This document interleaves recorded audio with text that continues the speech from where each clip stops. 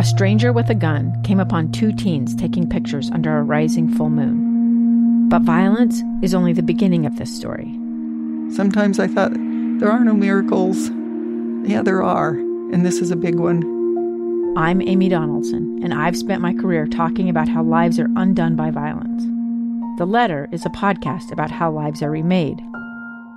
Follow The Letter at theletterpodcast.com or wherever you get your podcasts.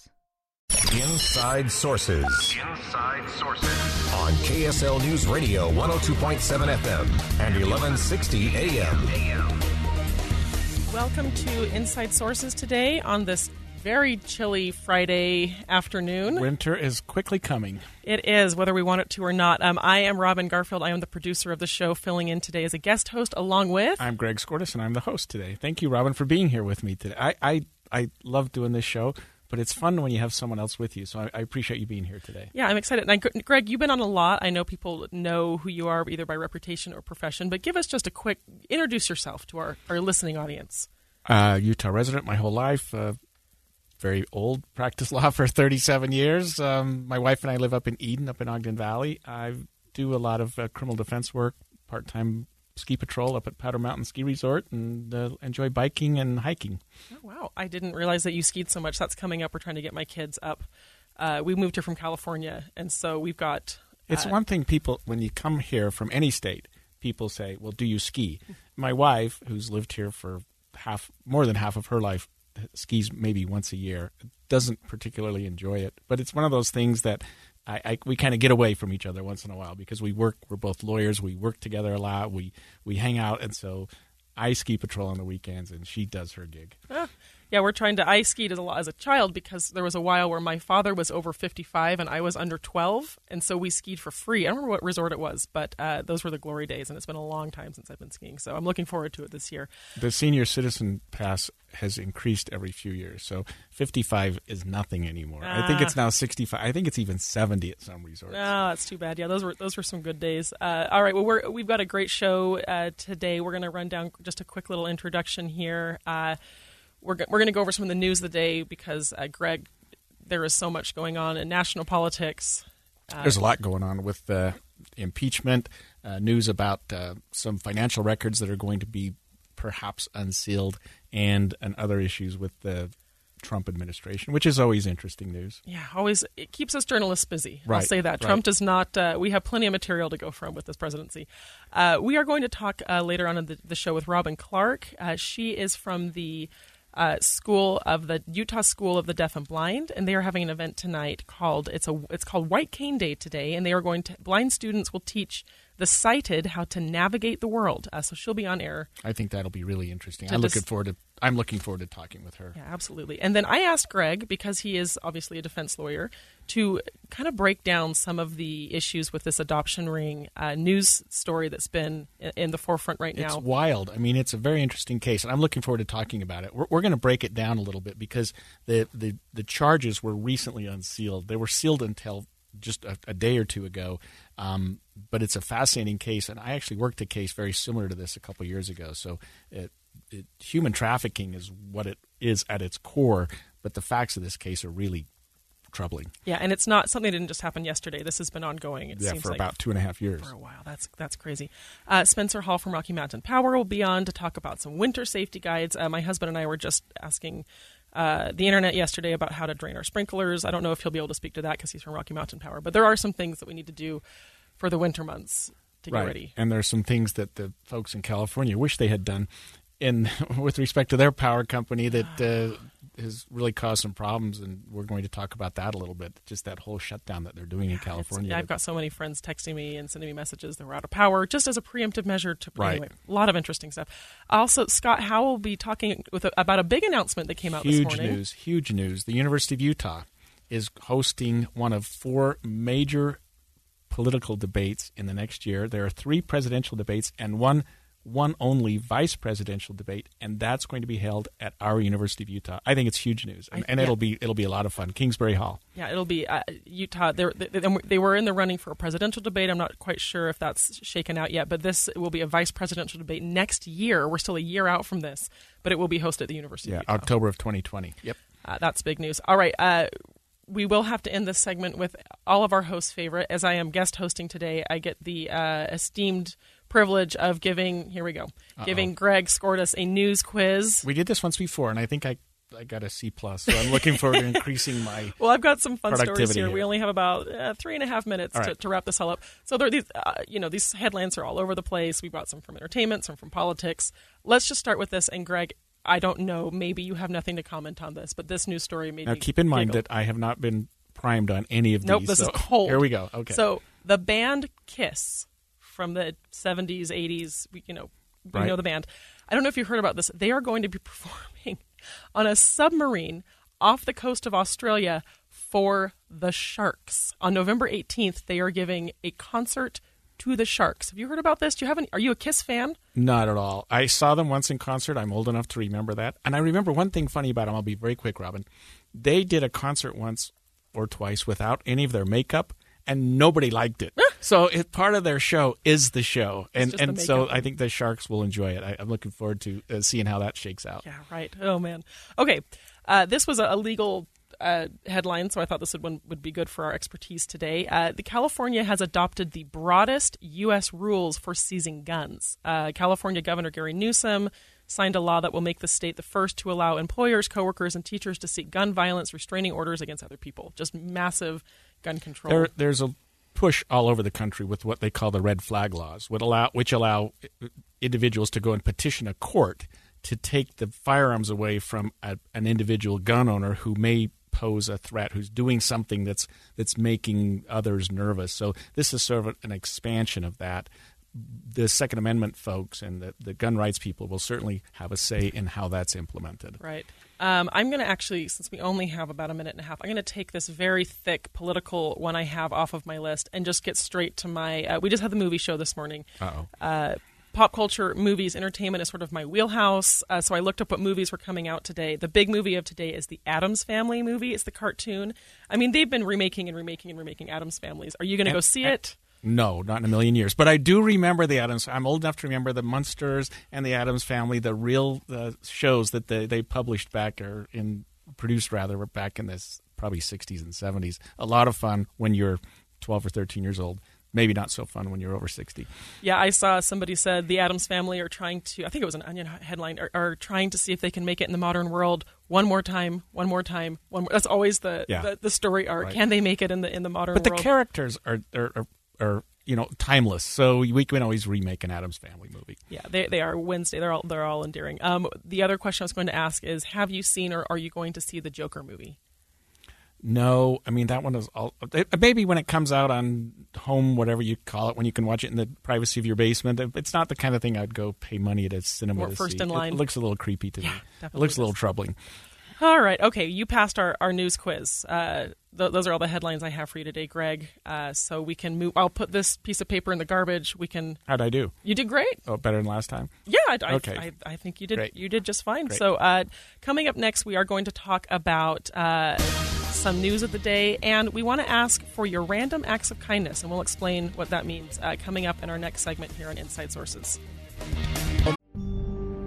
A gun in the face. Then all of a sudden they all kind of lined up. They pointed their guns at me. And this is the point where I thought, I'm going to die today. Started 2 years of horror for an American in Venezuela. They said, you need to give us your phone and get ready because you're coming with us. I'm Becky Bruce, and I spent a year researching and piecing together Josh and Tammy Holt's story about their ordeal in a notorious prison. That's when everything started to turn bad. We had another pound on the door. Boom, boom, boom. And there was the police once again. You can binge all of the episodes of Hope in Darkness on KSLPodcasts.com or wherever you get your podcasts.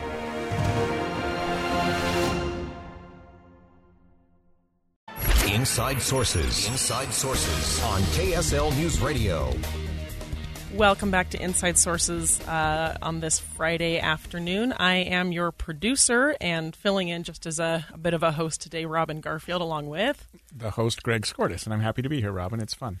It is. This show has had some transitions, and I know a lot of our listeners have been kind of paying attention to all the changes, but it has been a fun for me to get oriented and to meet so many amazing members of our community, like you, Greg, with all of your expertise. And it seems like every day when we have a new guest host, I get to learn something new that I didn't know about Utah. So it's been a lot of fun. Real quick at the beginning of this segment, because we're going to get into some thick politics here, impeachment, tax returns, talking about some of the subpoenas yesterday and arrests. We would like to just spend a moment, we were talking about this earlier, and ask for a favor from our listeners. A few months ago in September was National Suicide Awareness Month, and we did a whole bunch of coverage on it. And in the middle of all that, we asked some of our reporters here at KSL to submit for the show some of their random stories of random acts of kindness that they had received from people it could be a friend, it could be a stranger, and we played some of their stories on air. And today, at the end of the show, we would like to play some of your voicemails and get some of your stories from our listeners, some random acts of kindness that have happened to you that really stand out. Maybe a minute and a half. Call in to the voicemail line.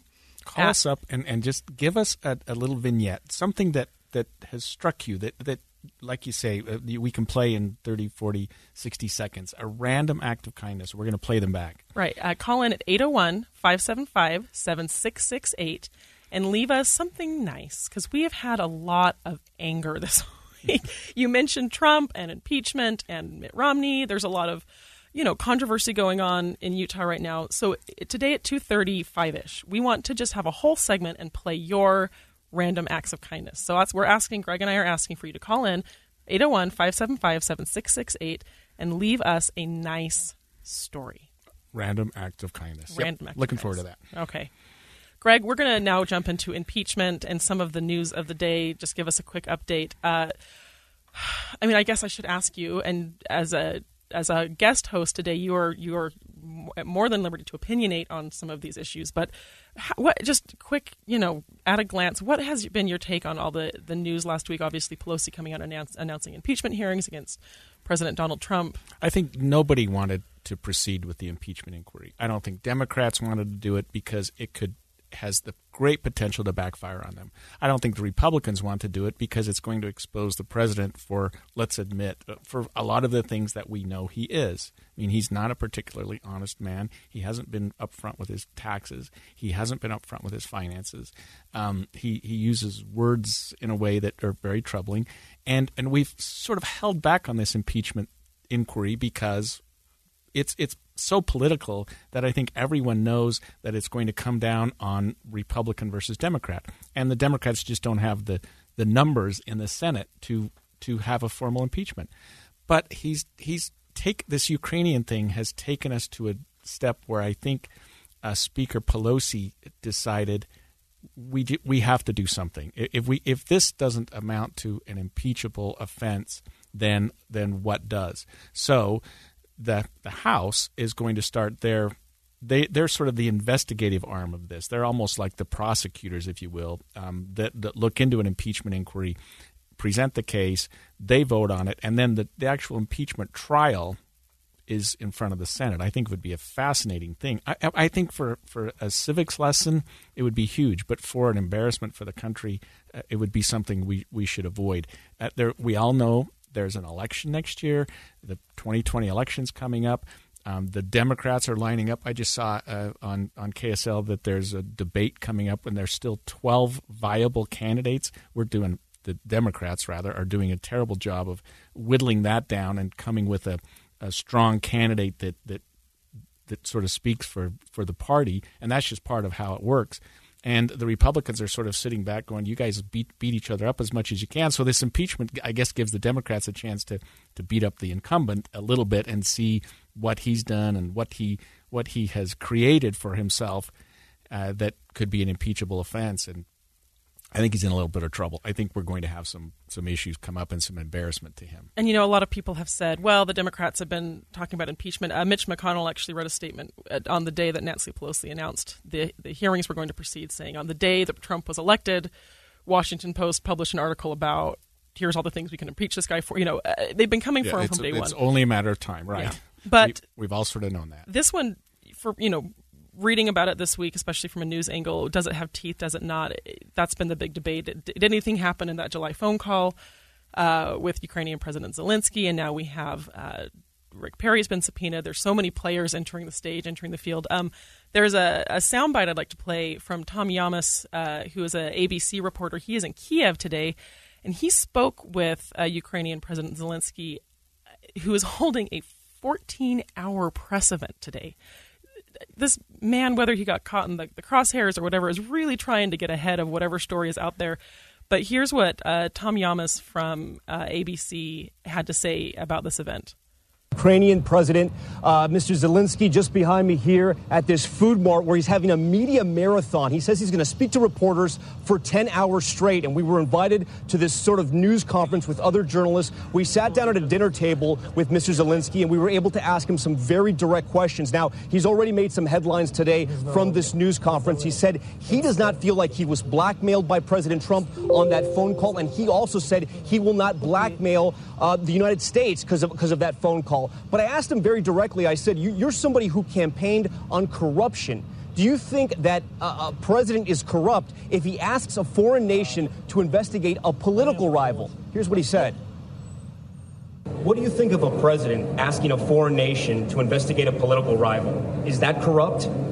I think that this is not corruption because it was just called, and he said, we are tired from any corruption things, and Now, President Zelensky says he is not corrupt because he hasn't broken any laws. When I pressed him, do you think President Trump was corrupt for asking you, as many have criticized the president for basically doing him a political favor by investigating Burisma, the company that was connected to Hunter Biden? He says he will not judge the president, but he would not answer the question. I also asked him why his new prosecutor general, who he said was 100% his person when he spoke to President Trump, is now investigating that Ukrainian company. He really didn't have an answer for me. He says he wants to investigate all of corruption, but he would not say he did that specifically for President Trump.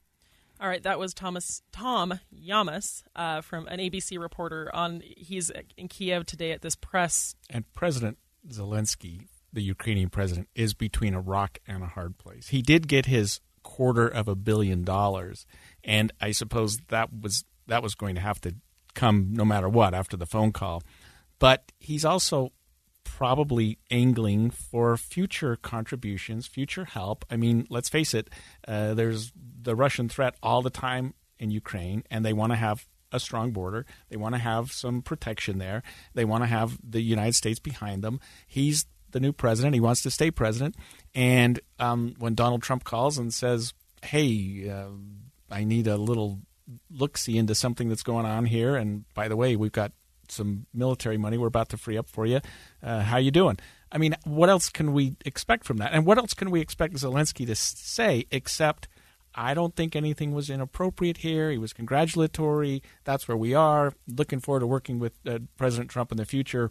And I wish this whole thing would go away, I think is what he's really trying to say. Yeah, you hear when Tom Yamas asked him, point out, you ran on an anti-corruption platform. This is your whole thing. Do you feel like you crossed a line? Obviously, like you said, what's he going to say? Yes, I was involved in corruption. No, he's not going to. Yeah, this was not an act of corruption. This was two presidents talking to each other about the congratulatory election and, gee, what are our countries doing now with respect to each other? Yeah, it's a tangled mess, and it's interesting that now it's kind of spreading out. There was this announcement, Trump, was it Monday, where he announced the troop removal from Syria, which has created this kind of vacuum of. Well, if you look at what's happening in Turkey and Syria, it's appalling. It's almost like another. It's just these troops coming in, and the Syrian Kurds are being attacked. It's almost like a racial cleansing type of thing. I mean, and the Turks are saying there's this huge core of terrorists there that we're trying to get rid of, and they're jumping in. But boy, what a mess that is! What horrible video we're seeing there. Yeah, and it has created. We had Mitt Romney on David Dujanovic this week talking about some of his thoughts. It is becoming a split partisan issue. It's not going straight along party lines, which is really interesting. We're going to go to our news here in just a minute. When we come back, we're going to be talking more about the tax return issue and some more news of the day. Stay tuned to Inside Sources on KSL News Radio. Inside Sources. Inside Sources. On KSL News Radio 102.7 FM and 1160 AM. Welcome back to Inside Sources. I'm producer Robin Garfield, along here with Greg Skordas. Greg, how you doing? I'm doing great. This is fun. This is good. It is fun. Can we say fun and impeachment in the same 10 minutes? We're going to. We were just talking in the last segment about some of the thicker issues of impeachment. We're going to kind of move along now, and this is one of those things, you pick up one end of the stick, and there's so many things that have come crawling out of the story. But we learned there's been this tax return ongoing saga with President Trump over his tax returns that just of all the weeks seems to be bubbling up right now. Right. So what happened, Robin, is that the House Committee on Oversight and Reform subpoenaed records from Trump's financial advisors, and it's an outfit called Mazars, Mazars USA, which I assume is an accounting firm that does his books. They subpoenaed those, and of course the administration filed a lawsuit to block that and said they're private, they're not related to anything that the government necessarily needs to know about. The court in the District of Columbia ruled in favor of Congress and said the records need to be released. So the administration appealed that to the 10th Circuit Court of Appeals, and the 10th Circuit Court of Appeals said just very recently that they do need to release those records. And it's not tax returns necessarily. It's what we call financial records, which I would assume includes tax returns. But you know what's really interesting about this, Robin? You read this article, and it's from the Associated Press, about the release of these records. And the last paragraph of the article is what breaks your heart, and that is to say that they actually look at the judges that ruled on this in terms of which president appointed them. So it was a 2-1 decision by the D.C. Circuit in favor of Congress and sort of against the president, but a dissenting judge was appointed by, you guessed it, Donald Trump, and the presiding judges, the ones that got their way, were appointed by President Barack Obama and President Clinton. And as an attorney, that's not supposed to be the issue. That's not where we're supposed to be making these decisions. And that's why every time now we look at issues that are coming toward the Supreme Court, we say, okay, who are the justices there and who appointed them? And we all know how they're going to rule. That's not the way judges are supposed to be. Well, and it's interesting. I think it was Gorsuch, and I'd have to look it up, who said a few weeks ago, we don't always vote along party lines. We don't always act along whoever appointed us. And everybody went, mm-hmm. Yeah, right. Right. But that hasn't been history at all. No. And it's sad also because judges are appointed, a lot of people don't know this, it's a lifetime tenure. That is to say, they're not beholden to the voters. They're not beholden to public opinion, which is supposed to free them up to their objectivity. No matter who appointed them, no matter what administration appointed them, once they're on the bench, once they've got those robes on, nobody cares about what prior history they have, what prior political leanings they may have had, what contributions they may have made. Let's just decide issues based on the law. And we're still going back to say, okay, here are the judges that are deciding this. We've got 3 appointed by Democrats. We've got 2 appointed by Republicans. Therefore, it's going to go this way. On another issue, we've got maybe 5-4 in favor of the Republicans. So it's going to go that way. And that's not what our courts were ever designed to do. And as an attorney, you just look at that and think that shouldn't ever be. I never want to see that in an article, who appointed the judges, when we look at how they decided their... It should be based on the law. Absolutely. Yeah. What do they call it? Activist judges or activism from the bench? Right. Yeah. Which is what we absolutely shy away from. Right. And it is interesting with the financial records coming out. I was listening to a news report this morning on how the implications of what they could find. I guess they're looking to see if President Trump paid any hush money to Stormy Daniels and some of the other people involved in this 2016 during the election, if he paid money, essentially hush money, and if so, did they violate New York state law? And if that's the case, he's got all kinds of problems. And what they're really looking at here are his financial records from 2011 to 2018, and they're doing an investigation. This is the House Committee on Oversight and Reform.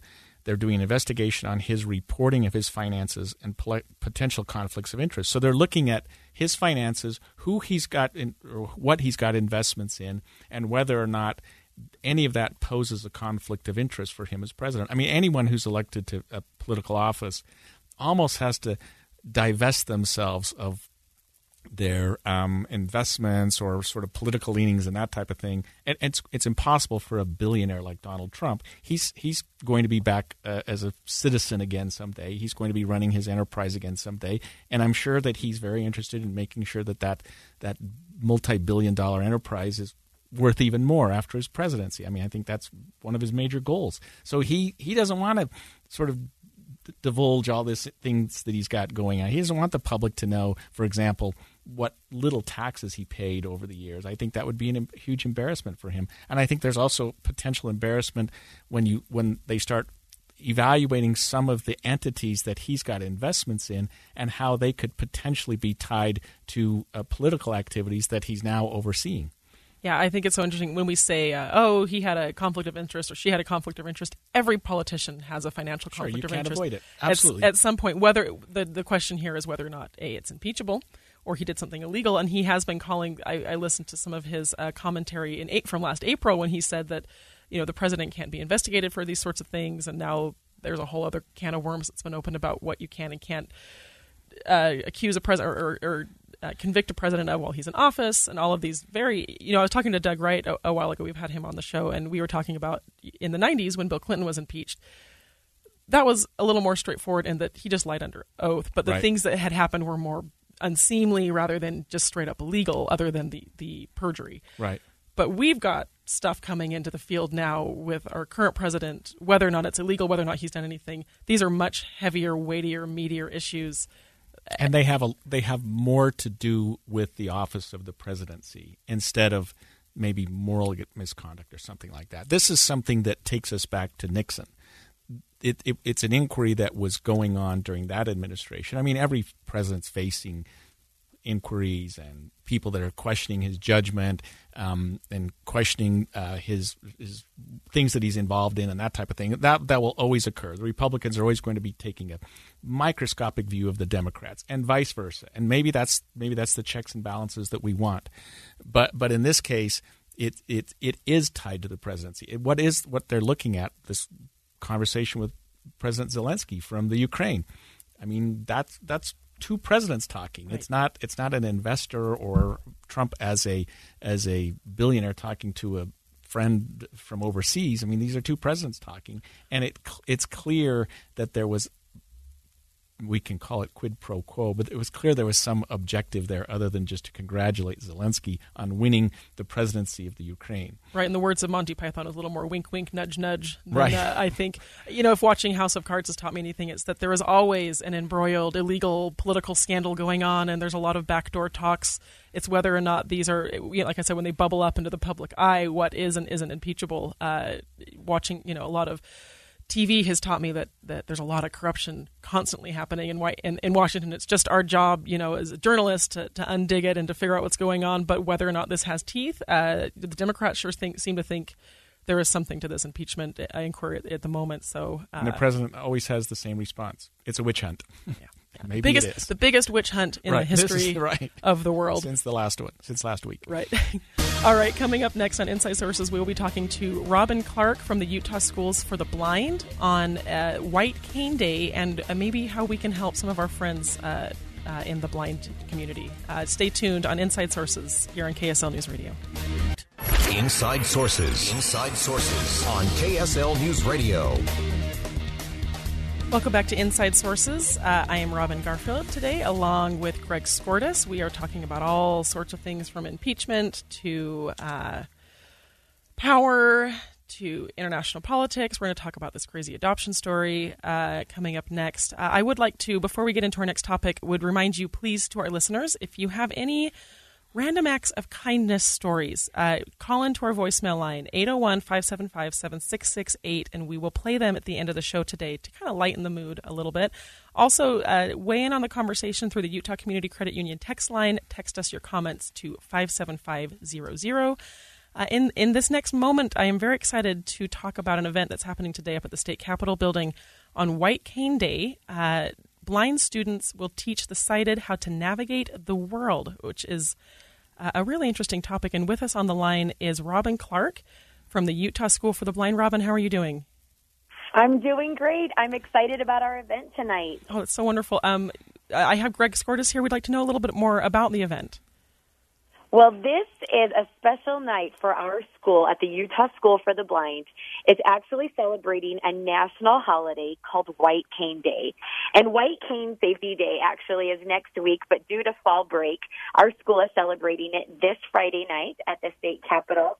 And it is a super fun night where all of our students, their family, and our friends come out and we just celebrate how awesome it is to use your white cane, to celebrate our community, and to kind of shed a little light, because most people don't know very much about the vision impairment community, and we want to show that ability is always stronger than disability. And so we have a great event planned for everyone tonight. Our theme is called Utah Loves Mobility, and every year we do a really fun theme. But this year, we are at the state capitol, and if you've ever visited the state capitol, it is an iconic place to visit. It's beautiful, but many of the displays are behind glass, and if you can't see, then you don't get to take in the history. So what we've done is brought all of Utah's history to an interactive, accessible opportunity for our students. We've replicated what's behind the glass and the display cases. We have different things from national parks to local sports to all the famous local people. We have characters running around where you can interact and really learn about Utah history. We're speaking with Robin Clark from the Utah School for the Blind. Robin, it's tonight at the Utah State Capitol, celebrating White Cane Day from 6 to 9. You kept saying the word we. We are getting this. We are putting this together. Who is we? Who is this group that's putting this on? It is the Utah School for the Blind. It's an event that we do every year for our whole state, and it's free of charge. So for those of us that are looking for something on a Friday night, and the Capitol is always a wonderful place to go, what would we expect to see? What would a person who decided to show up at this event participate in? Well, there are at least 15 different booths full of interactive activities, games, and general information. You can come get blindfolded and learn how to write Braille or walk with a white cane. You can play a trivia game about learning about our state parks. There are a number of things, and entertainment. We've got face painters and puppeteers that will be walking around. So lots of fun entertainment. And, of course, we have a French fry bar featuring Utah's favorite fry sauce. Yum, yum. Well, that's reason to go right there. Robin, tell us about the Utah School for the Blind. Is it a K-12 school? Is it here in Salt Lake City? I mean, I'm embarrassed. I've lived in Utah my entire life, and I've heard of it many, many times. But what is it? Tell us about it. So the Utah School for the Blind is part of the Utah Schools for the Deaf and the Blind, and we actually service students all the way from babies up to 21 years old. We have 3 awesome campuses in Ogden, Salt Lake, and a new one being built in Springville. But a bulk of the services that we offer are for our outreach kiddos. And these are students that live in their neighborhood schools, attend their local school districts, live at home, and we provide teachers that go out to their schools. We also do a number of summer programs. We do monthly camps for students, all free of charge for all of our students. So the Utah School for the Blind services kids who are totally blind, low vision, or deaf blind. And it's a really great opportunity. So come check us out. So you said that the theme this year is Utah Loves Mobility. Tell us how you came to that, why you chose that theme, and what it means for the state of Utah.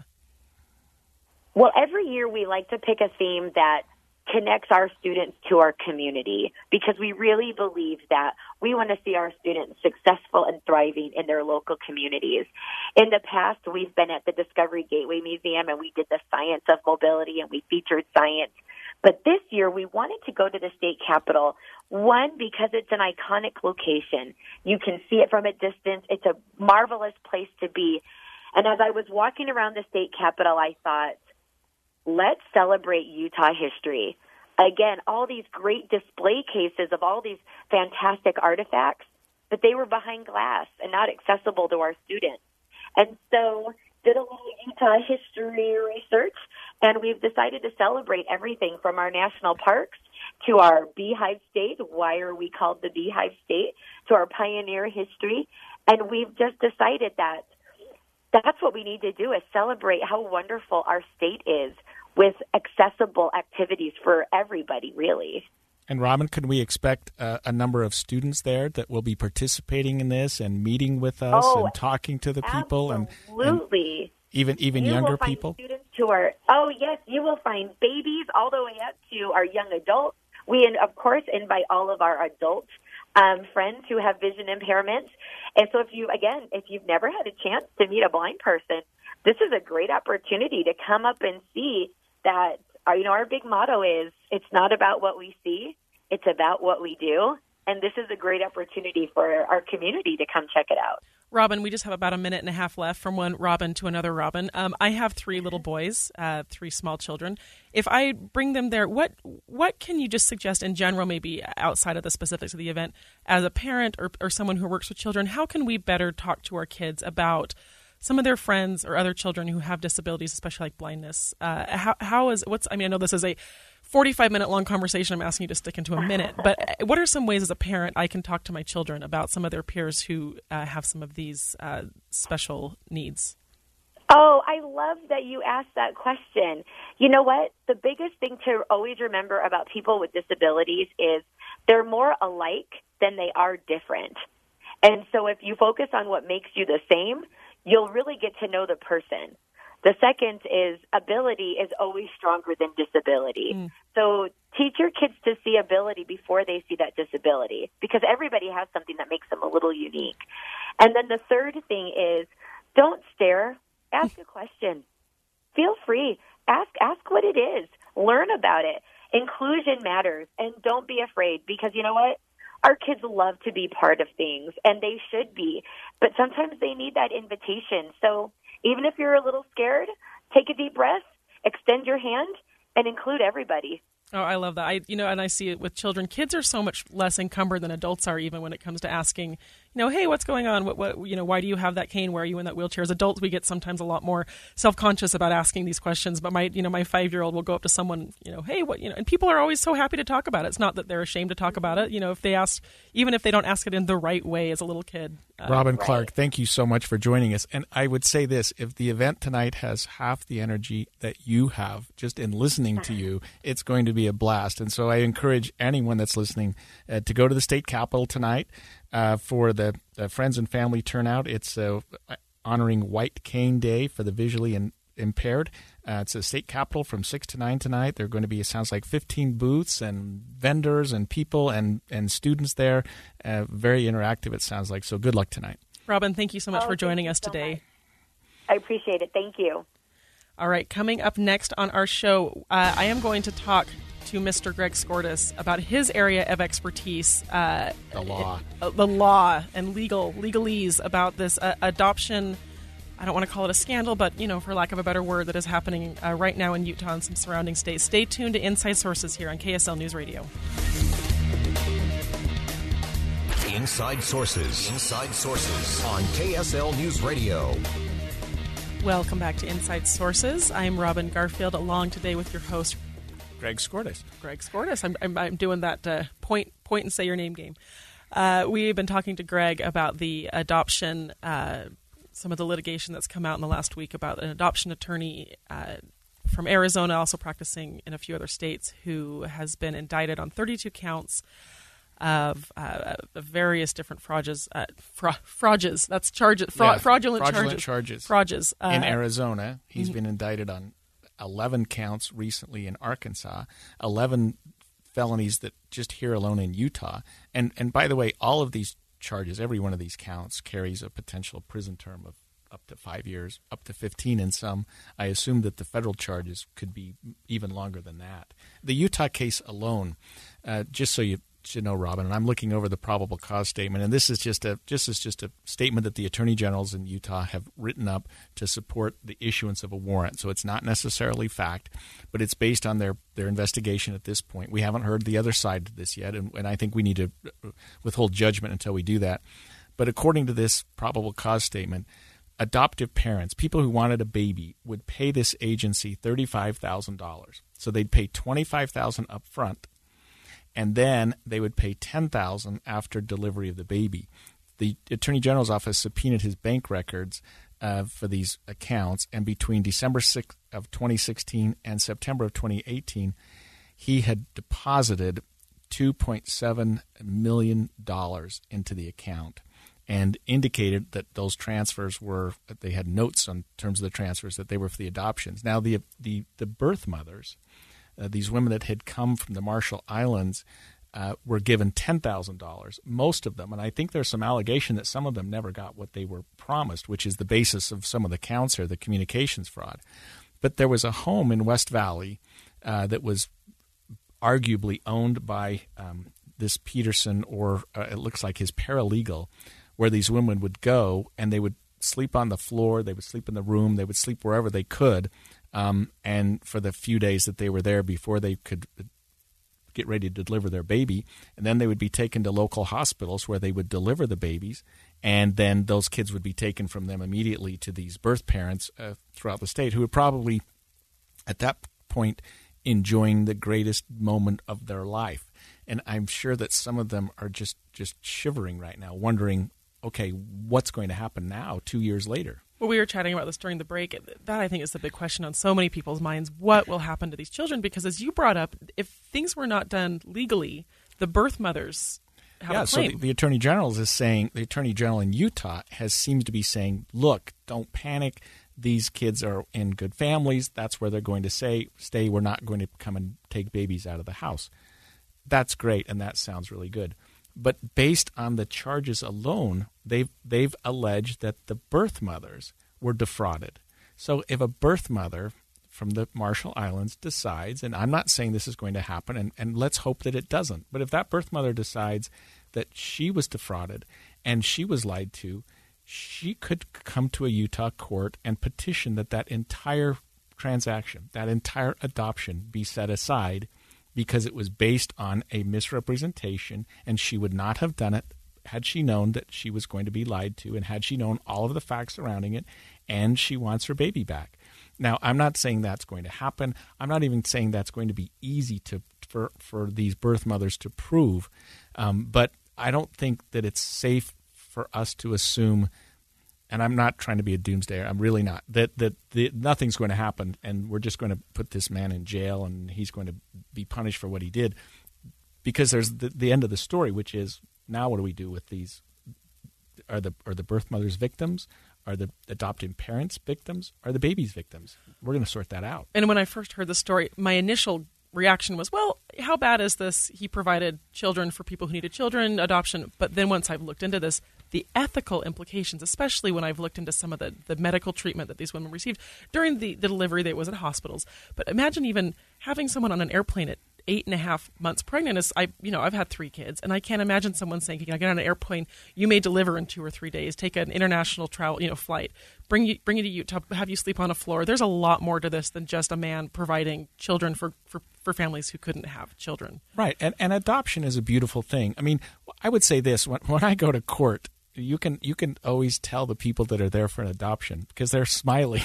Nobody else that goes to court is necessarily there for something good. In fact, most of us go there because we're having a bad day. But you see these families and they're walking out, and you've got a daddy and a mommy, and they're holding this little baby with a little ribbon in their hair, and they're just happy. And there's family members there. It's a joyous event, and that's what it should be. And so I mean, there's a right way to do this. There's a legal way to do this, and there's a legal way to do this even when you're dealing with people who are coming from another jurisdiction. But you can't have somebody come to Utah or come to the United States with the sole and only purpose of giving up a baby for adoption. I want to speak to this. We just got a text in on our text line that is, I think this is a very important topic to bring up. They said, "You and every other news outlet are overgeneralizing the adoptions done through this attorney. Not all women that placed children were flown in from the islands. The children aren't taken from the birth mothers immediately. They aren't swooped up. Many of the adoptive families still have contact with the birth families."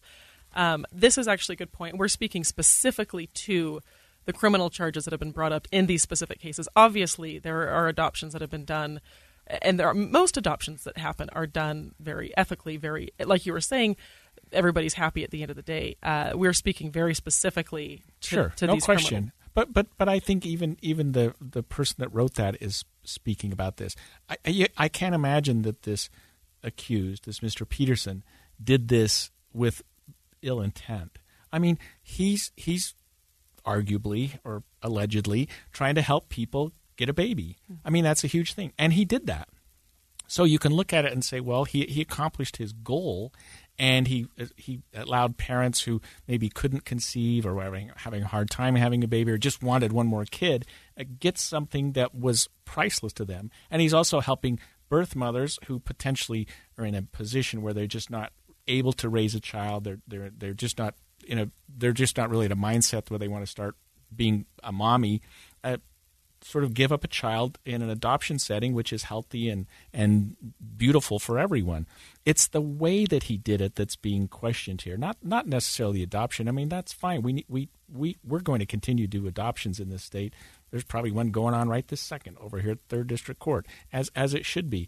And I think that your texter is probably right that, hey, maybe there wasn't just taking the baby right out of the mother's arms, but they weren't there hanging out for a couple of months. I mean, most of these people came to Utah, it appears, from the probable cause statement with a flight and a return flight that were within days of each other. I mean, they weren't here spending the summer visiting the new adoptive parents and making sure everything's going to go okay. They're literally, like you just said, Robin, at the 11th hour before delivery, and they're flying out minutes or days, I should say, after the delivery, almost every time, at least in the 40 instances that are part of this probable cause statement. And whether or not this agency had wonderful experiences and things happened, on the level, that's great. But I have spoken this week to a few firsthand accounts that have to be off the record because of, medical record privacy issues of people working in the industry who did see firsthand some of these instances of women coming in at the very last minute,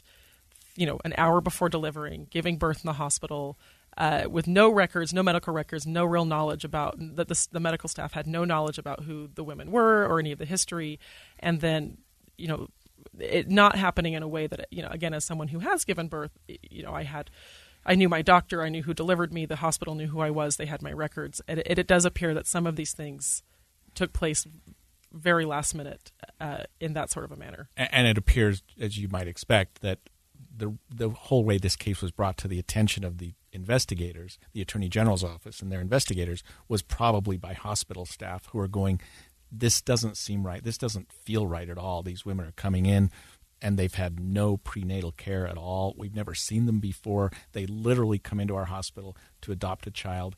Then it appears there's a very serious series of transactions there, and the child leaves with someone else. So we'll see how it all shakes out. But the charges are certainly very serious in 3 different jurisdictions, and hopefully it doesn't have a sad ending for the parents that adopted these children. Right, and as you said at the very top of this discussion, all of this is presumed innocent until the case goes through, until things come before a judge or a trial.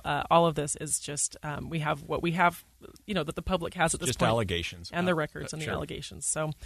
Thank you so much, Greg, for helping us kind of understand some of this and some of the issues surrounding this. And I know in the next few days and weeks and months we are going to get more and more information coming out about this. At the heart of this are children and families, and I know the Attorney General's office, they are trying to work out what is the best situation for all of this. And I think they will. I think they will at the end of the day. Absolutely. All right. We are going to go into traffic news and weather here in a minute. Coming back at the end of the news break, we are going to be speaking with Spencer Hall from Rocky Mountain Power about some ways we can shore up our homes to prepare for the colder months of winter coming up ahead of us. Thank you for listening to Inside Sources here on KSL News Radio. Inside Sources on KSL News Radio 102.7 FM and 1160 AM. Welcome back to Inside Sources on KSL News Radio. I am Robin Garfield, along today with Greg Skordas. I like that name, Inside Sources. Yeah, it's kind of cool. Are we Inside Sources? Yeah, I think so. Are we that's why we're here. We're the inside. I don't know. Today. Sometimes I'm an outside source, but I'll be an inside source for today. Thank you for joining us on your Friday afternoon, heading into the weekend. I am heading to Portland this weekend. It's a 3-day weekend. Is it? Yeah. Monday's Columbus Day. Oh, well, I mean, a lot of people don't celebrate Columbus Day, but the courts do. I mean, attorneys, so you have work I guess off? Bankers and others know what the holidays are. So I just took the day off. We're heading to Portland tonight to go visit some family, I guess, and we're taking our own 3-day weekend. So This will be fun. It is getting colder outside as well. We're starting to it just Much overnight. colder. It seems like this last week went from 75 to 55 to 45. 35. I went on a run this Hard morning with my freeze. dog, and she's a tough dog, but we made it about a half a mile, and I thought, you're not, I had to turn around. She looked so cold. So on the line with us right now, we have Spencer Hull. I'm glad that you didn't say so. I got her one of those little fluffy sweaters. She has those are embarrassing. She has a rain jacket, but we can talk about that Equally one. embarrassing. Yeah. Poor dog. When it rains, she wears the rain jacket. It's got flowers on it. There you go. So we have right now with us Spencer Hull from Rocky Mountain Power. Spencer, how are you doing? I'm doing good, Robin, and I want to see your dog in a little sweater. Oh, she's a big fat dog. She's a big fat hound, and I bought her a rain jacket, and I put it on her when when we go out running in the rain, and it is pretty adorable. That's just Instagram fodder right there. But Spencer, I appreciate you joining us to talk about, on a personal note, we just bought a house and are doing a ton of maintenance on it. It's an old house, and everything is falling apart. So when I saw this press release this morning about safety tips for preparing for winter, I thought, I hope my husband is tuned in right now. Dan, I want you to listen to this because there are some actual safety tips when it comes to prepping your house for the winter and trimming trees that Rocky Mountain Power is saying we need to pay attention to. Spencer, why is it important as we're doing all these things to be cognizant of power lines and electricity? Give us the best pitch on why people should care about safety when it comes to. Well, it is that time of year when everybody gets out in the yard and they start doing all their projects, and everyone thinks they're an expert, or sometimes they just don't realize. And so it's a time of year when people get up on the roof, they start putting ladders up, they start running extension cords, and these are a lot of opportunities where you can have a frayed cord. You might not know, especially in an older home, Robin. This is something that I think a lot of people don't understand, is that when you're up on the roof or you're moving things around, you need to be very careful about where the lines are coming in and out of the home. If you make contact, it can be fatal. So it's the time of year to treat every electric line with caution. So even if it's a low voltage line, extension cords, those can be dangerous. When you're putting a ladder up, make sure that it's wooden or fiberglass. A metal ladder can conduct electricity. Don't use electrical equipment near the pool, obviously wet areas. But really, if you can, get a professional. If you can have somebody come in, even stuff that you're doing around the home, it's just people assume they know enough to keep themselves safe, but we've seen enough accidents when people are doing things on their own that it's a good time to reach out, get a professional, have somebody come over and help you if you have any kind of a project. Also, underground power lines, they're just as dangerous as overhead lines. And sometimes people forget, make sure that you call before you dig. Not only is it the law, but if you make contact with one of those underground lines, it can be a big problem. And then, one last thing is, when you're installing or adjusting your satellite dish, football season's coming up. Sometimes folks get up and start, messing around with their satellite dish. That's another opportunity to make contact that you need to be aware of. We're joined this afternoon now by Spencer Hull, spokesperson for Rocky Mountain Power. Spencer, this is Greg Skordas, and it seems to me, just having lived in Utah for my entire life, that we always get this storm in late October or early November, which includes incredibly heavy, wet snow that gets on the trees that still have leaves and still have something to support a large amount of snow, and they break, and chaos ensues in terms of our power. What can we do about that? I mean, I suppose you're saying don't take matters into your own hands, hire experts, but what can we do to avoid that problem, which we're going to see it in a month, I guarantee it. Absolutely, and maybe sooner. I mean, this cold snap has made conditions such that we could have snow. And, you might remember back in the spring, we had the spring version of that, where we had a late snow, the leaves were already out, and it caused a lot of problems because branches broke down in backyards, and the restoration time took a long time simply because it was so many individual outages rather than one or two. So it's important that you go out and look over the course of the year as your trees have grown and your plants have changed, things might have moved. Look around and see if there's a branch that might be interfering with the lines. If it is, call us and we can come take care of it. But then look around the rest of the yard. If you have a trampoline, if you have things that you're going to be weatherizing that maybe a big windstorm could catch and put it up into the lines, that's something to watch out for. And just making sure that if there is an outage, that you're prepared. Make sure you have the app downloaded, the Rocky Mountain Power app. You can get updates and report outages. You can also text us and get outages that way. Some people don't know that we need you to report the outages. Some people think, well, I'll let my neighbor do it. But every single person who calls in helps us triangulate the problem and get service restored quickly. So it's important that you report that if your power's out. And Spencer, we have just about a minute left. I would like you to do me a personal favor here. If you could reiterate again for maybe my husband who may or may not be listening, should homeowners be taking some of these matters into their own hands, or is it better to call, say, a professional to come help? What, tell us one more time in your professional opinion. I'm going to address this directly to Dan Garfield. Thank you. And I'm going to say, hey, listen, it's the time to get a professional to do this. Sometimes if you've got big projects and you're going to be dealing with electricity, as a personal rule, I always say I don't mess with electricity and I don't mess with plumbing. Those are the two things that I can do a lot of stuff around the home, but that's where I draw the line. And I recommend that to a lot of folks just because, if you get up there, there's just so many ways to get hurt and so many ways that you can make contact that it's just better to leave that to somebody who is professionally trained. Thank so, you. Dan, this is your chance to maybe tackle some other project that you have, let a professional come over and take care of some of the other things on the roof. I guess, Spencer, you're glad you're not with Pacific Gas and Electric right now, having shut down 600,000 homes because of the potential for your wires to commit wildfires. Oh, yeah. Right. Well, that's a new thing. So this is a thing that all kind of Western utilities have in their tool belt now, that if the conditions are hot enough and the wind is high enough and, the humidity is such that, we've identified a few spots in the state, certainly not on the level of California where more than 1 million customers are out. But in Utah, we've identified about 6,000 to 7,000 customers spread throughout the state. And if the conditions are right, we would notify those folks and we would shut the power off proactively. We don't foresee anything approximating what's happening in California, but we're certainly watching as wildfires become more of a problem.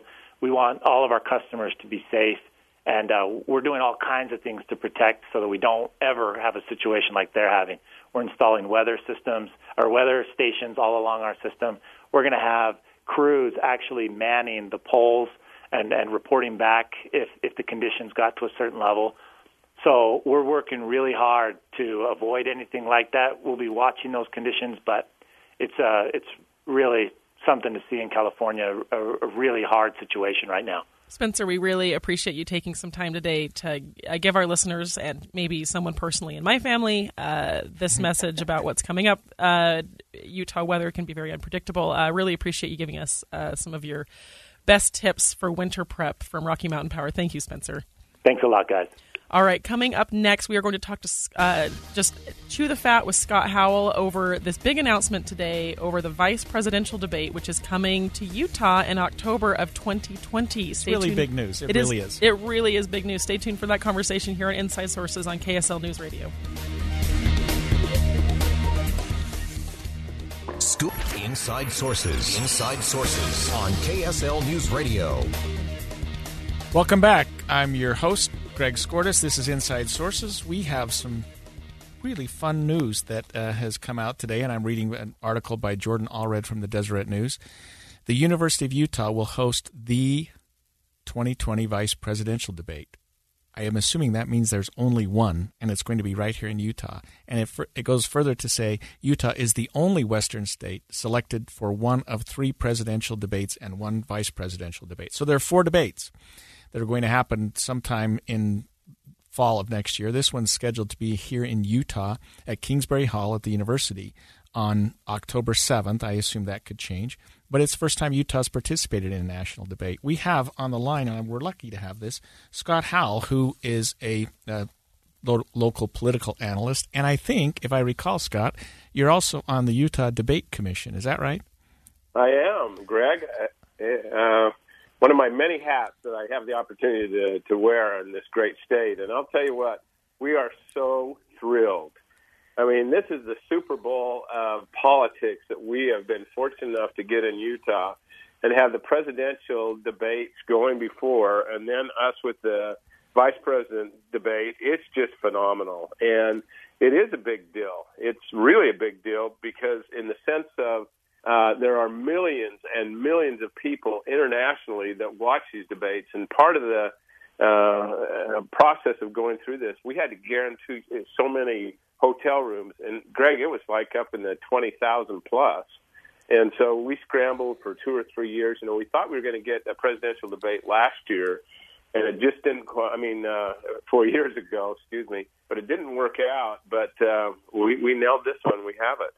So, Scott, I guess there must have been some sort of a process. I mean, tell us about that. How did Utah get selected for this, if you know? And it seems like you probably do know. And it also appears, Scott, that there are only 4 debates, 3 for the presidents and 1 for the vice president, and we're the only Western state to host any debate. How did we get so lucky? Yeah, well, it's truly, Greg, it is a team effort, and it started back with Professor Richard Davis of Brigham Young University, who actually put together the whole concept of the Utah Debate Commission. And the first co-chair was Olene Walker. She and I had the opportunity to start the Utah Debate Commission, and it was really a nonpartisan effort to get more debates of our congressional and our statewide running candidates.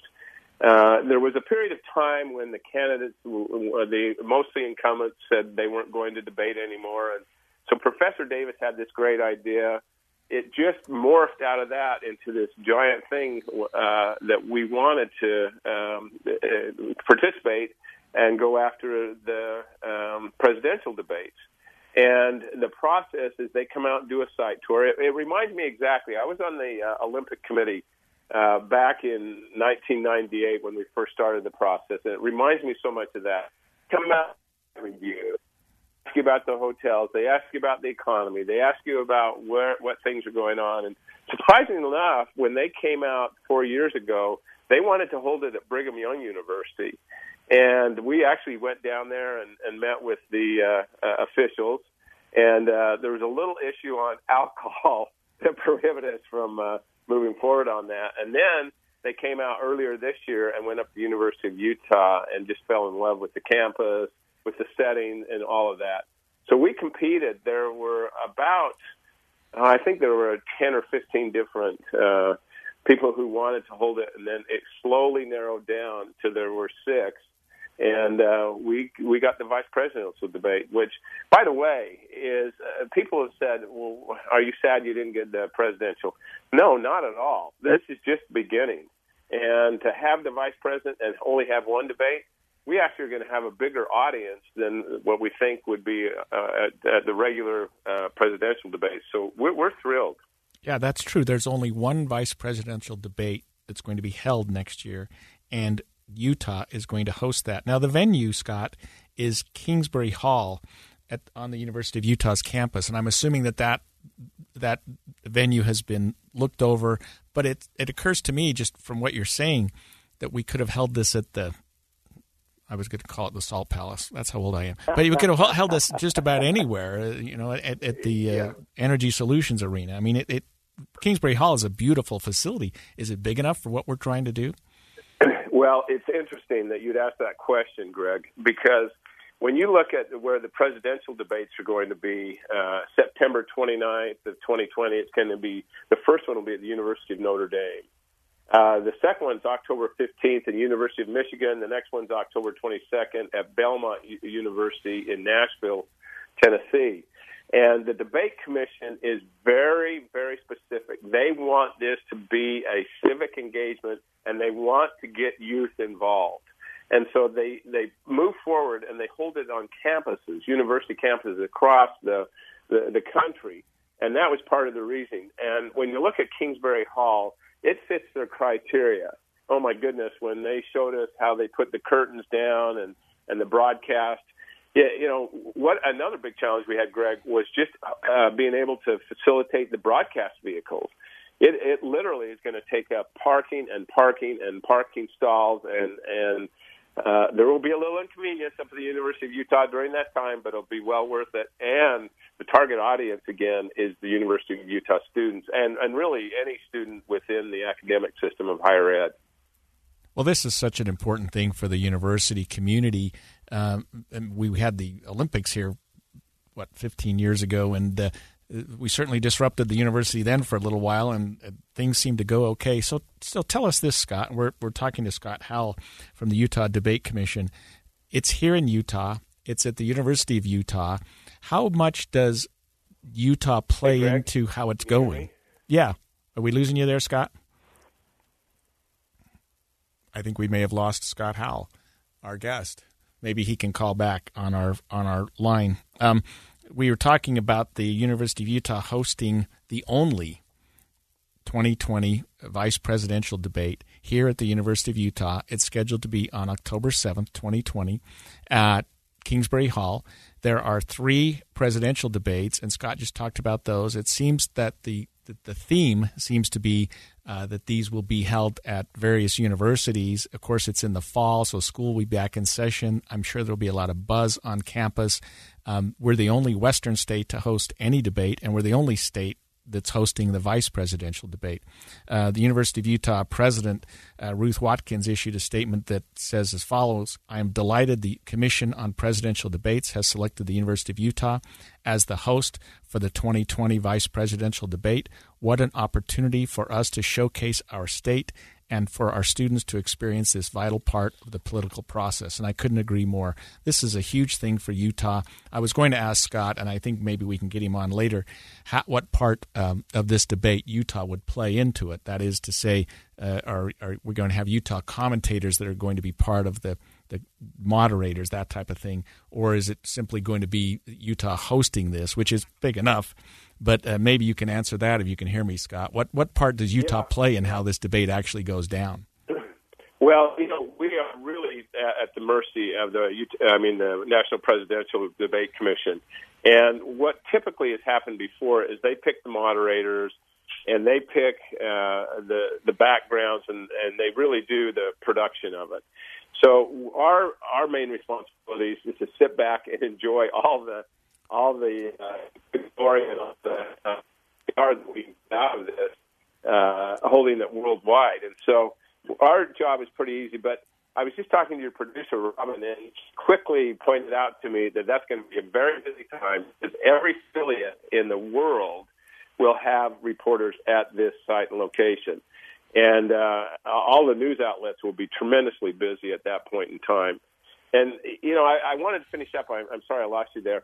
I wanted to just say that we are still working. It's a work in progress of determining how many seats are going to be there and exactly how many people we're going to be able to hold. But again, I want to emphasize this is about getting involvement of the university, those millennials, those 18-year-olds, to make sure that they get out and vote. And what an opportunity to witness a live vice presidential debate. Oh, my goodness, Greg. Can you imagine if we had that opportunity when we were younger to go see that? Oh, and what a coup. Thank you for what the Utah Debate Commission has done here, Scott. You guys have pulled off something that's I think, almost on a par with getting the Olympics here.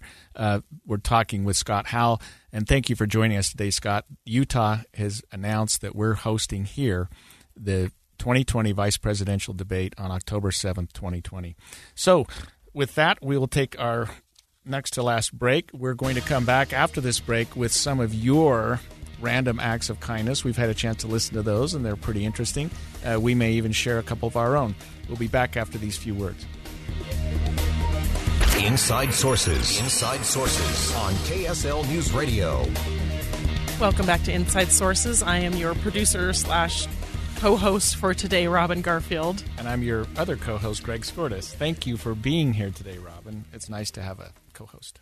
It's fun sometimes to step away from the production booth into the studio, and we run around a lot as producers behind the mic. Sometimes it's fun just to sit down for a minute and talk about some of the stuff that the news of the day and some of these big issues. Today we've gone over impeachment. We've talked about a really interesting event that's happening up at the State Capitol building on facilitating White Cane Day. Cane Day.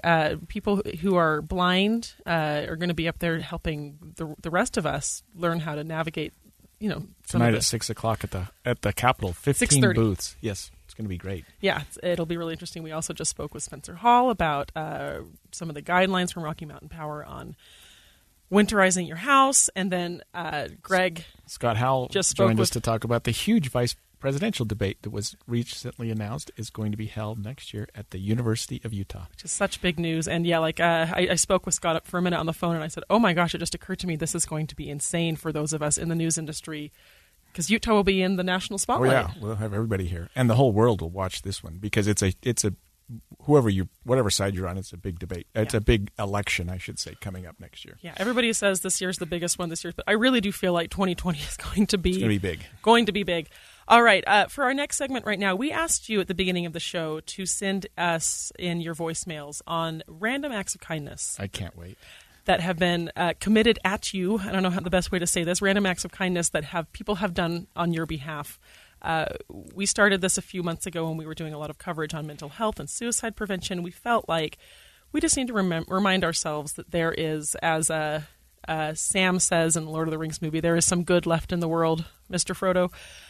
So we had a few really sweet voicemails. I'd like to actually just start off with these clips, playing one from our very own Mary Richards, who sent me one of these last week when I asked if anybody in the newsroom had one. She recorded this, and I'm going to play it now. If you know Mary, Mary is one of the sweetest, kindest people, and I just thought the story was very sweet. I'm Mary Richards. I'm a reporter here at KSL Radio. I want to tell you about how 13 years ago, my little brother died. And I don't remember how I told people or when. I was really just kind of numb. But a former college roommate drove all the way over, showed up at my door with flowers just to listen to me. And my best friend made the long drive to the funeral with her baby in tow to be there for me. These moments of kindness just touched my heart, changed me for the better, knowing that people cared about me in my time of grief. Wow. So these are sort of tearjerkers too. I know, right? That one chokes you up a little bit, and you can tell it did her too. Yeah, you just think my mother passed away last year, and you remember the people who called in that came in. Even if someone has lost a loved one, a text can make all the difference in the world. Yeah, it doesn't Absolutely. have to be something grandiose. So thank you, Mary, so much. This is a little bit lighter. This came in from a listener. That's today. What we need. Yeah, a little lighter because the next one is a little heavier. But let's play this one. I really thought this was sweet. Here we go. Hi, my name is Andy, and I'd just like to give a shout out to my neighbor Ed, who sneaks over and wheels my garbage cans in after collection each week. Thanks, Ed. Good for Andy. What a sweet guy. What a nice neighbor. I have the exact same thing in my neighborhood where a little kid, probably 13 or 14 years old, comes every day when it's garbage day and takes my garbage out to the curb if I've forgotten, and he always takes it back after the garbage person has come. So that's a random act of kindness that's completely I don't even know why he does it, except that he's just a sweet kid. Oh, I didn't know what neighborhood you live in, because it's always Monday night at 11 o'clock. My husband and I both slap our foreheads and go, we got to take the garbage out. So yeah. I need an Ed in my life to wheel the garbage cans out. The next comment that we got in really kind of took me by surprise, and I was really touched. It was the father of, if you remember this story, Greg, it was just a horrific story. I was trying to get some of the details during the break. There was a double homicide in 2017. This is Riley Powell's father who called in. The teens were not found at the end of this, but I wanted to play his comment because he called into our line and left this message, and then we can talk about it a little more afterwards. Good morning. On December 30th, 2017, my son Riley Powell and his girlfriend, Bridgie Otteson, went missing. Amanda Hunt, Bridgie's aunt, put the word out on Facebook, and we had hundreds of people help search for them. The outcome wasn't what we wanted, but it showed us that there are still good people in the world willing to help us. And that's an understatement. I mean, you that had to be so huge for that family, because imagine you're a parent, I'm a parent. Imagine looking for your child. I mean, and Riley and his girlfriend were not kids, but they were young. They were kids in almost every other way. But to see how that Utah County community came and rose to the occasion and came and helped them try to find those kids and what those parents were going through, but just having that support behind them had to be huge. Well, I was remembering, I don't know how many people know this, but my nephew was Brennan Hawkins. This is how many years ago? 2007. He was the Boy Scout that went missing in the Uintas. A huge search was called. I was actually serving a mission at the time for the Church of Jesus Christ of Latter-day Saints in Seattle. I got a phone call one night. 2,000 people showed up to look for him. Right. They put the call out. So this really, and our outcome was they found Brennan. He was fine. He'd been in the woods for 4 nights. Oh, I remember that. You remember he this? was the cutest kid in the world. Cutest kid. He's now in and his. He survived. He's 25 now. Right. He's my nephew. I love him to death. But, and that outcome was good. But having something like this, such a tragedy, but being able to see the silver lining of the people who came out, who searched, the people on, he said she put a message on Facebook and the support. It just makes something tragic and awful better. Right.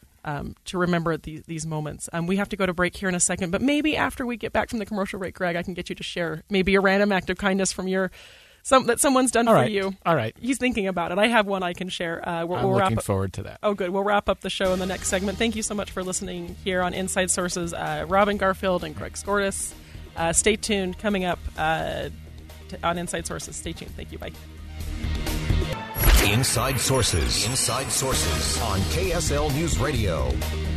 Welcome back to Inside Sources. We are wrapping up this 2.5-hour show right now. I'm Robin Garfield, along here with Greg Skordas. And if you note, Mr. Kaplan has booted me out of my seat in favor of his upcoming show. So if you're watching this, I'm over here in the corner now. And the cameras, Bigfoot over the cameras don't cover me. I think my mom's been watching me on TV. So. Yeah, Mom, I'm still here. My husband's been texting, and it's always so encouraging. So we're talking in our last segment about random acts of kindness, kind of trying to lighten the mood a little bit. Gosh, it's been impeachment, it's been tax returns, it's been financial reports, it's been this adoption story in Utah this week. A lot of heavy stuff. So we played a few. Listeners had called in and left stories in their life when someone had done something kind for them in their lives. And Greg, I asked if you could think of one. Do you have anything off the top of your head that you can share? I would say this, and it's not necessarily a random act of kindness, and I'm not pandering, but I'm involved in the drug court process here in Utah, and there have been so many people, including judges, therapists, prosecutors, defense attorneys, people who have come together, and so much of this is on their own time because it's not. We don't deal with these kids in drug court during 8 to 5 hours. There are evening activities, there are weekend activities, there are things trying to help the people who are addicted get out of that cycle of addiction. The Salt Lake County started as helping them get expungements done and things like that. But it's just, and we have these events, and people just come. They donate their time. We have dozens of lawyers who donated their time to come do free expungements, to do free help people clear their warrants. We call it pro bono work, but we've literally filled the room, and we've done this, I think, 3 or 4 times now. We continue to do that. But, I mean, I'm going to give a shout-out to the legal community. I really am. And I know it's maybe a little bit self-serving, but lawyers and judges have come forward and done some things with this drug court community and more recently the homeless community on this Operation Rio Grande that I think I'd not be well served if I didn't shout out to that group. Well, and to those people who they served, that was a massive random act of kindness on that day to come in and have someone in the legal community that could help them out with something that they probably thought was hopeless or was never going to get help for. That is such an incredible undertaking. What about you? What about me? I thought put you on the spot. I thought about so many, especially. You called out your husband a few times today, so maybe you can share something. Oh, if anybody knows my husband, Dan, he is just a walking random act of kindness. He is. In fact, last night I wasn't feeling well, and he ran to the store and bought me some Almond Joys, which is my favorite candy, without being asked. It was very random and very kind. He is. I tease him for his desire to do everything by himself, including housework. But he is always, we have Almond Joys are your I love an go-to. Almond Joy. That's your comfort food. That's my comfort food. Good for you. Almond Joys and ramen. Those are my two comfort foods when I've got them. I was thinking of a few. You're a cheap date. I am a cheap. Yeah, really. I just need some candy and some noodles. Right. I was thinking about just when I think of random acts of kindness, I think of quick. You were saying earlier, vignettes, small things. I remember when I had our first son. And I was pregnant with our second. We have 3 boys. They're each 2 years apart. And the first 3 or 4 years were just, I don't even remember anything except for this moment. I was at the post office in downtown Salt Lake with a 2-year-old and a very large pregnant belly mailing off a package. And my 2-year-old was crawling all over me, up the walls, up the counter, pulling things down. I was on the verge of tears. And a woman walked over and just took him by the hand and said, "Here, I'll play with you for a minute." She didn't go far. She must have been a mom because she knew I would have freaked out if she'd have walked out of my line of vision. But she just walked with him over to a counter, got on a piece of paper, started coloring with him for 5 minutes so I could mail a package. It was probably in her day, she forgot it. I don't even think she remembered after she did it. But that moment stuck with me. It has stuck with me for so many years, and I want to be able to be that person. And my children are a little bit older now. I have 5, 7, and 9. And when I'm out in public now, I'm looking for parents who are struggling. So I can just say, and I thought she did it the right way. Like I said, she didn't take my son by the hand and say, "Here, come with me," and lead him off into the distance, which I think would make a lot of parents nervous, but just made eye contact with him, picked him up for a minute, knew I could obviously tell this woman had been with children before because she knew the struggles I was going with. I was exhausted. I was pregnant. And those are the moments, I think, in the midst of all these news cycles, in the midst of the terrible news we're getting out of, there's wars going on, all the travesties going on in the world, remembering that, again, that quote, that's one of my favorite quotes, that there is some good left in the world, Mr. Frodo, and that people are inherently, they want to serve. Like you were saying, Greg. There's still a lot of good that's going on. And, in our legal community, and I won't harp on it too much more, we see the worst in people. I mean, nobody comes into my office when they're having a good day. It's always the worst situation they're having.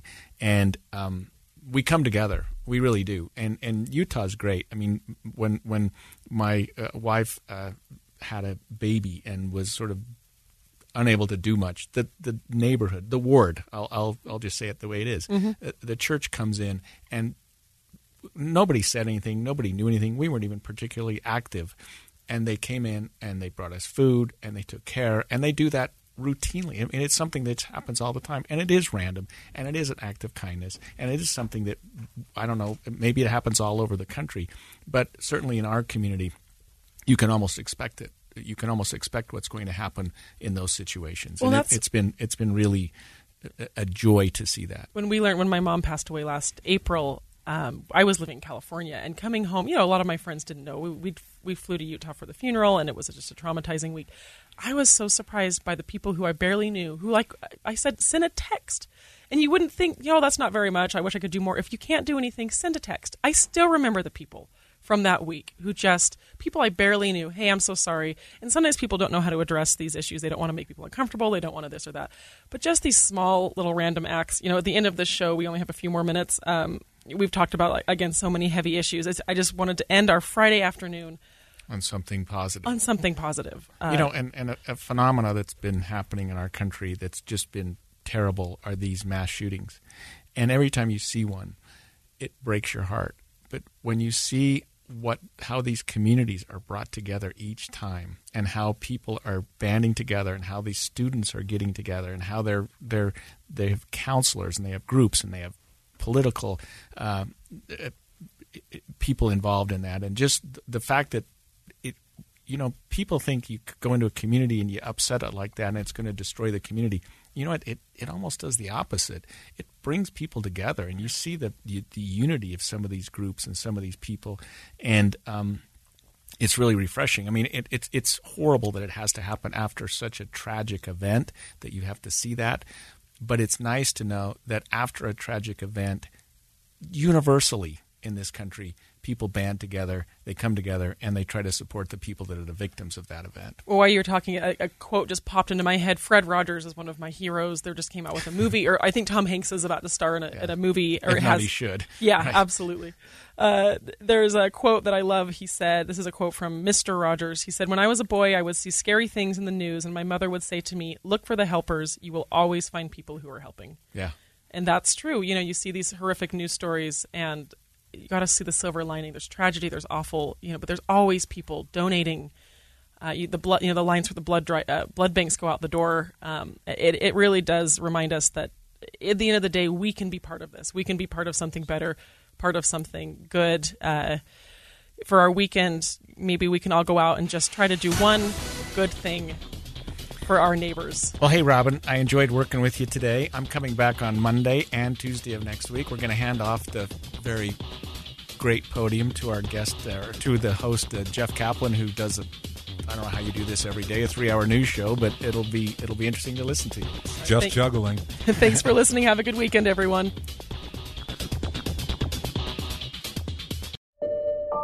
I'm Dave Cawley, investigative journalist and host of the podcast Cold. Don't miss Cold's new Season 3, where I look into the unsolved disappearance of Cherie Warren, a woman last seen leaving her job at a Salt Lake City office in 1985. Police cast suspicion on Cherie's estranged husband and boyfriend, but never made any arrests or recovered Cherie's remains. Find Cold Season 3, The Search for Cherie, anywhere you get your podcasts.